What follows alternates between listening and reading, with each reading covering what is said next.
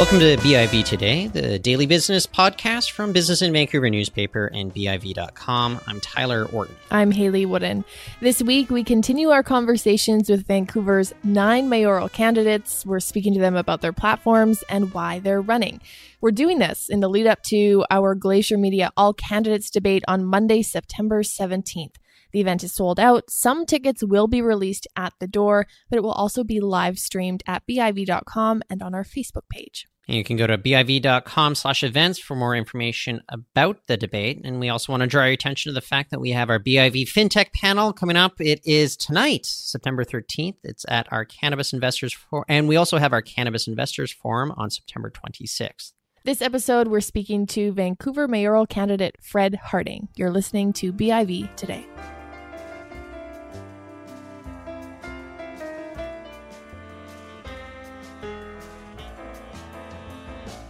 Fred Harding is running for Mayor of Vancouver as part of the Vancouver First Party, which has a full slate. Fred is a retired West Vancouver police officer. He served with the West Vancouver Police Department for nearly 2 decades. He lives in Vancouver and was the founder of Harding Global Consultants. He has since stepped away from the company, at least for the time being. But what it does is it seeks to bridge the business gap between North America and Asia. And he joins us now to talk about his campaign. Thanks for coming in. Oh, thank you very much for the opportunity. Let's start with having you tell us a little bit about yourself, your background, and why you've decided to run for mayor. Okay, yeah. I am a Vancouverite. I've been here for 21 years, in my 22nd year now. Came obviously from England. I was a policeman in England, and my policing background in the UK was in counterterrorism. So I worked at Scotland Yard and with the security services. I came here in 1997. Now I raised a family. And I went back into policing. Policing wasn't what I wanted to do when I came to Canada. I thought there were going to be new opportunities. But actually, as many new Canadians find themselves now, I found myself, looking for a new job. I went back into policing, did 18 years with West Vancouver, thoroughly enjoyed my time there in the police department, and worked on the Missing Women's Task Force, ran a lot of teams. And now I retired in August. I set up, as you just quite rightly said, my company, Harding Global Consultants, which I've mothballed for the duration of the campaign. I think it's appropriate that I'm not doing business while my name is about in the media. Fair enough. And why are you running in politics? Leadership. Absolute leadership. So what we know that Vancouver is lacking is leadership. I've been asked many times to become involved in politics. In the last 10 years, I've been asked probably 5 or 6 times. I was approached to run for different parties. I was actually approached to get back into a party in a leadership role just last year. I turned it all down. I wanted to do business, but we know that Vancouver needs leadership. We are in a state of turmoil. We keep hearing a number of words that keep coming over and over, which is crisis and punishment, crisis and punishment. So I know I've got the skills to do the job. I know I've got the ability to lead great teams, and that's what I'm here to do, is bring Vancouver into a new generation, a new time, and I know we can do that. So one of the keywords you just used was crisis. I think the housing crisis that we're facing right now, it's going to be the number one issue that people are talking about during this campaign here. How do you want to tackle it going forward here in Vancouver?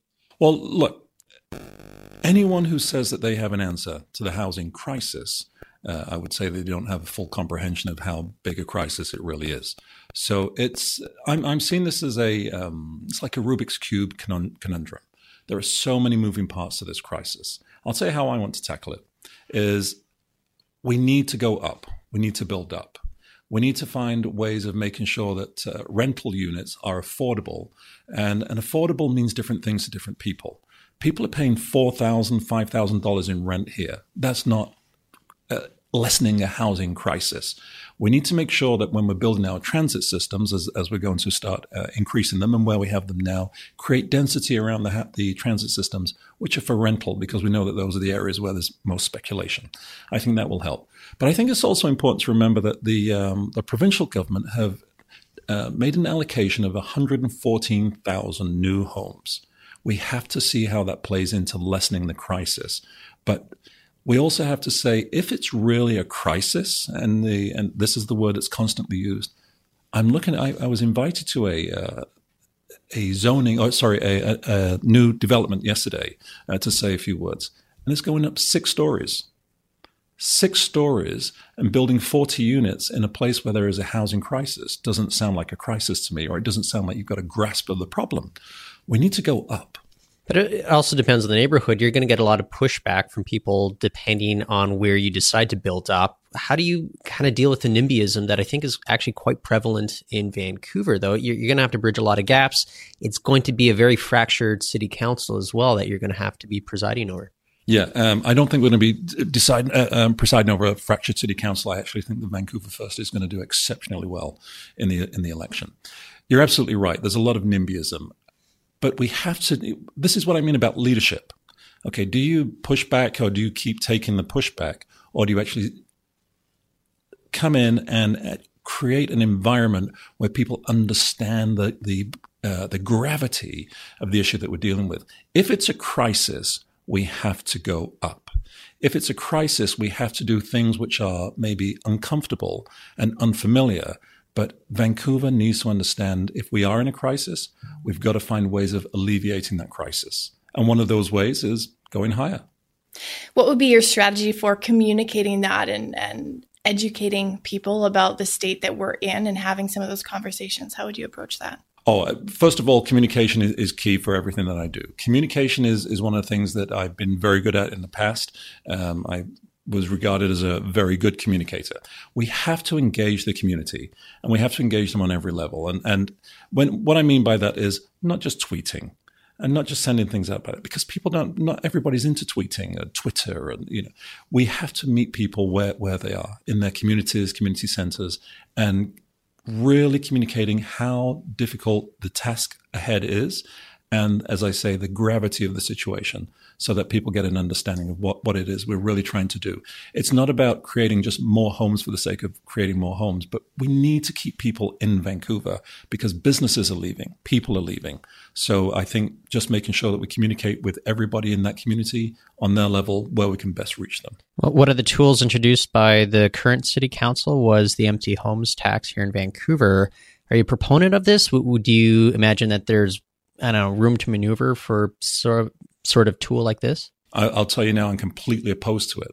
I want to end it.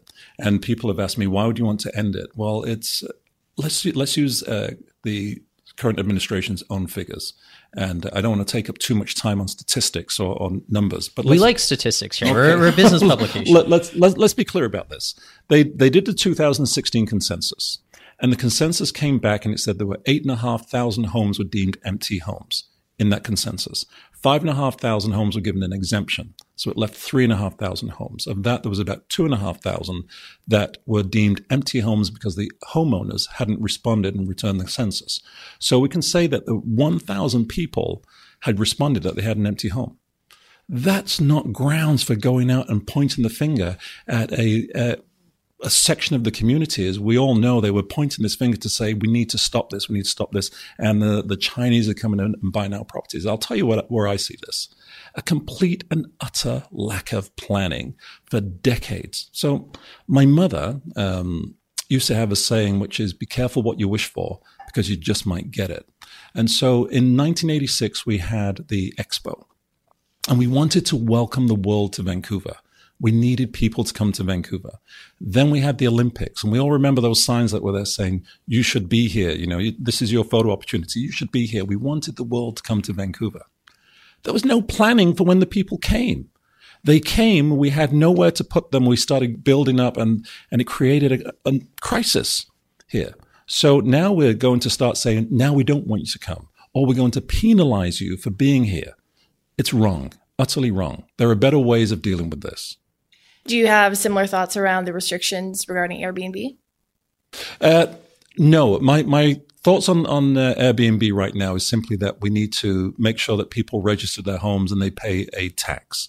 That tax, I don't want it to be a penalizing tax. I want to get away from penalizing people. We're a party of business. And if you're running your home as an Airbnb, you're doing business, and it's an entrepreneur thing. And there are some people who will rely on that money. And this is a new business, and so we're unfamiliar with it, but people want to try and shut it down. I don't want to shut it down. I want to make sure that we're planning our part in this, which is creating the homes and the environment that's necessary, that we've got enough rental units and homes available for people to live in that are affordable. Well, you just mentioned you're a party of business. Tell us a little bit what the value proposition is for the business community getting behind a party like yours. Oh, yeah. Well, certainly we want to encourage business to come back, right? We're seeing businesses leave here en masse. I just read yesterday, and I want to find out, because I was reading it last night, that Microsoft is planning on moving office. Now, I don't know if that means that they're moving out or moving office, but if this place is too expensive for Microsoft, it's too expensive. Right. So our party wants to make sure that we encourage business to come into Vancouver. We want to create an environment where there is certainty and stability for business to return, to grow, to expand, develop, because this comes down to affordability. If we don't have high paying jobs here, people can't afford their rent. They can't afford their mortgages. That's the value proposition for us. We're a party that wants to encourage and bring back business. I mean, Haley and I, we've discussed this. Our neighborhoods, a lot of empty storefronts because of small businesses leaving. A lot of it has to do with just leases. They're incredibly expensive. But I mean, you also have a free market that you have to deal with, though. I mean, this is a very difficult situation. How do you encourage small businesses specifically not to leave? I mean, you're also dealing with labor cost issues. It's very expensive for people that are maybe making minimum wage to even afford to live here in a city like Vancouver. There's so many factors. How do you begin to tackle this on a municipal level? Okay, and this comes back to my first point about it's a Rubik's Cube conundrum, right? So let's talk about leases. We want to bring in a ombudsman for small business. Now, the ombudsman for small business, we see them like the rental ombudsman, somebody who can advocate for businesses who are facing sky-high lease rates. We have to tackle these lease rates that are going through the roof. Now, it's possible, and maybe we have to start looking at, do we give grants to either the landlord or to the business? Somebody needs to get a grant. We can't afford to keep losing businesses. I just walked down Robson Street. It's deserted. It's, I don't know, 2/3, a third is empty. That's inconceivable. Like, we're an international, or we should be an international city. If we're driving the business out, they're going elsewhere, and everybody else is getting that business. And we need to have it back here. So when it comes down to labor costs, this is another very interesting issue. There are, we talk about raising the minimum wage. We all know that there are restaurants and businesses here. If they pay the minimum wage, they're done. They have to pay way over the minimum wage, and they still can't get the staff. We also know that there are businesses that are closing down because they can't keep staff and they're paying $20 an hour. So what is that salary that actually keeps people in Vancouver? What's the salary that gets somebody to wait a table or work in a restaurant? I don't know. But at $20 an hour, it's there are people who would really, they could survive on that. And that's probably the wrong word in terms of survive, but it's not a bad salary, right? $20 an hour. But they can't find the staff. So I don't know what the answer is for that yet. And of course I've got to come in here and say I've got an answer for everything. But how do you have an answer when you have a minimum wage of $14 an hour and people are paying $20 and $22 and they can't get the staff? We have to find a way to support the businesses in keeping people in or encouraging people to go and work there.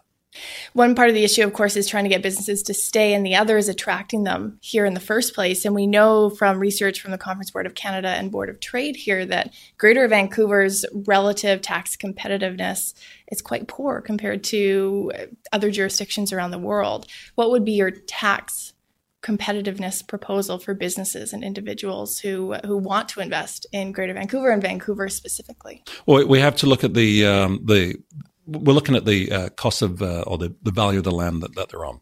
Now, again, it comes down to, do we have to create a grant program for businesses, for small businesses that are coming in? We have to find a way of matching our commercial taxes, commercial property taxes, where people feel confident to come in and do business here. If it's too expensive, it just doesn't make business sense to come and set up a business in Vancouver. But there are places like New Westminster and Burnaby that are a lot more attractive to these companies. We have to be the place that's more attractive. I was scrolling through tweets. I forget if it was you or Vancouver First, but somebody mentioned that there should be more support for entrepreneurs and innovators. I don't think any mayoral candidate's going to disagree with that, but what kind of support would you like to see that maybe a city could provide here? Oh, I tell you what I'd love to see. I'd love to see a mentorship program. There are great, great business people who have retired from business and they are sitting around in White Spot and Starbucks and they sit in their huddles and we've all seen them. And they're great business minds. I would love to see them mentoring young people, not only young people, but people who are just on a startup. And we get a lot of people who now with the transition in our economy are actually going into startups at 40 and 50. And they're doing what they can to get their business going. But most of what they're doing is wrong. And they're not really, we have to have mentors who can just say, don't go down that path. 1 million people have done it. This is the way I'm showing you to go. But people who have been there and have the experience. So that's the first thing. And certainly by having some international business people come and explain how to do international business. I recently had somebody ask me if I could help them go to Asia. And they were doing a product, it's a product for dieting. So I asked them to send me products. I can get this product out to people. I got 5 boxes, like 5 separate boxes. They want to take China, right? So you have to encourage people and get someone to say, this is how you take a country. This is the marketing strategy that you need to do if you want to go abroad. Like what I see is that it wasn't silly.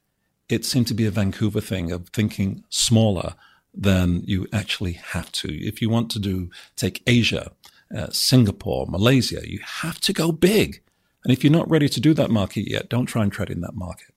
We know the federal government is pushing trade diversification, as is the provincial government. Can a municipal government do more to encourage businesses to maybe look elsewhere other than south of the border and think bigger?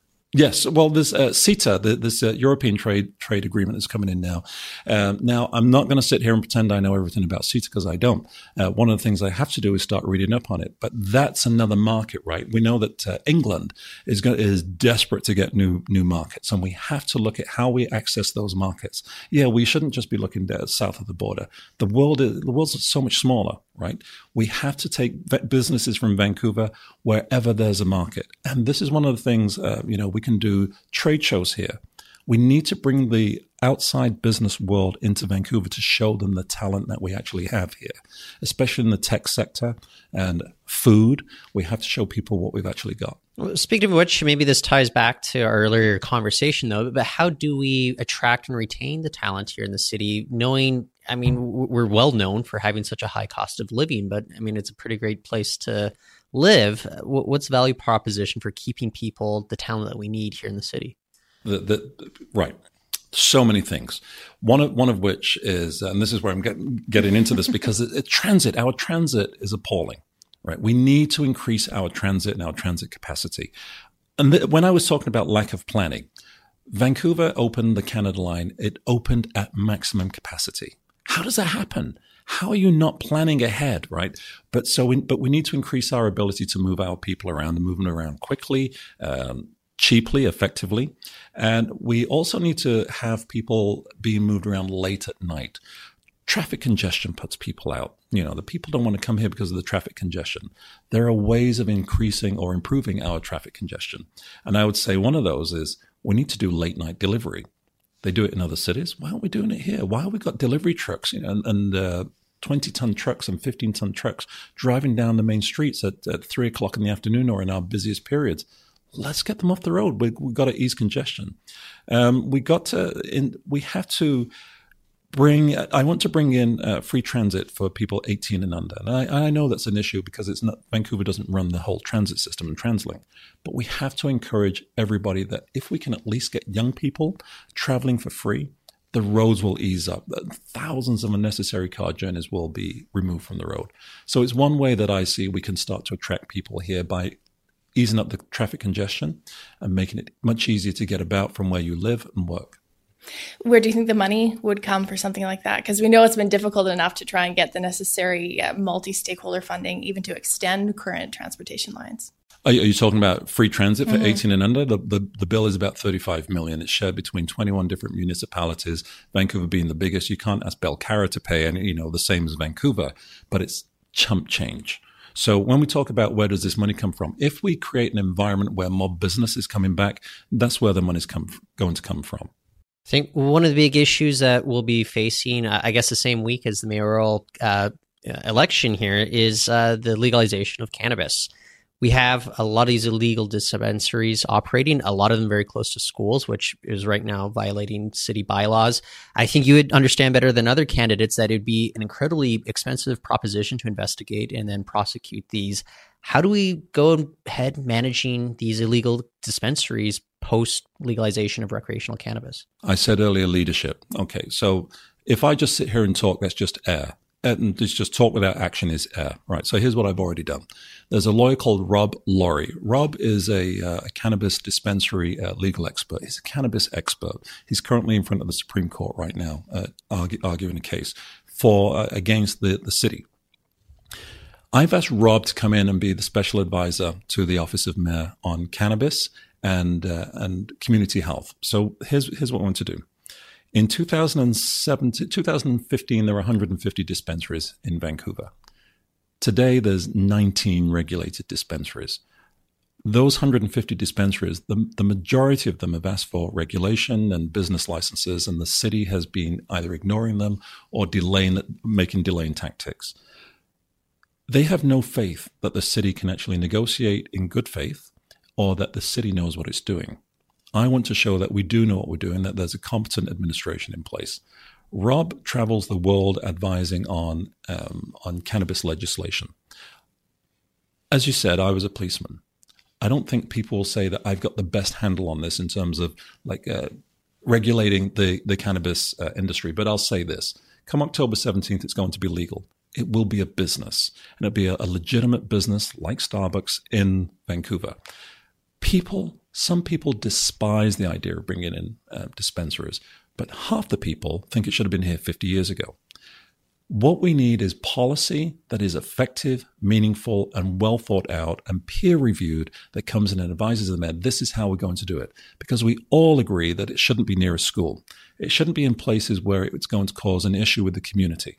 And I think that when we've got someone who advises, this is how you make money from it, this is the places it should be, this is how you effectively regulate it. What I want to see is that we're not going back to an era where crime is managing it, where it's people had grown it in their basement and the fire hazards associated to it. Let's regulate it and make it a proper functioning business. Only whether you like it or not, it's coming and it's going to be legal. Now, I just want to say one more thing into that is part of this is what I'm asking Rob to do is advise on the fentanyl and opioid issue as well. So that's the community health. So he's not just going to advise on cannabis.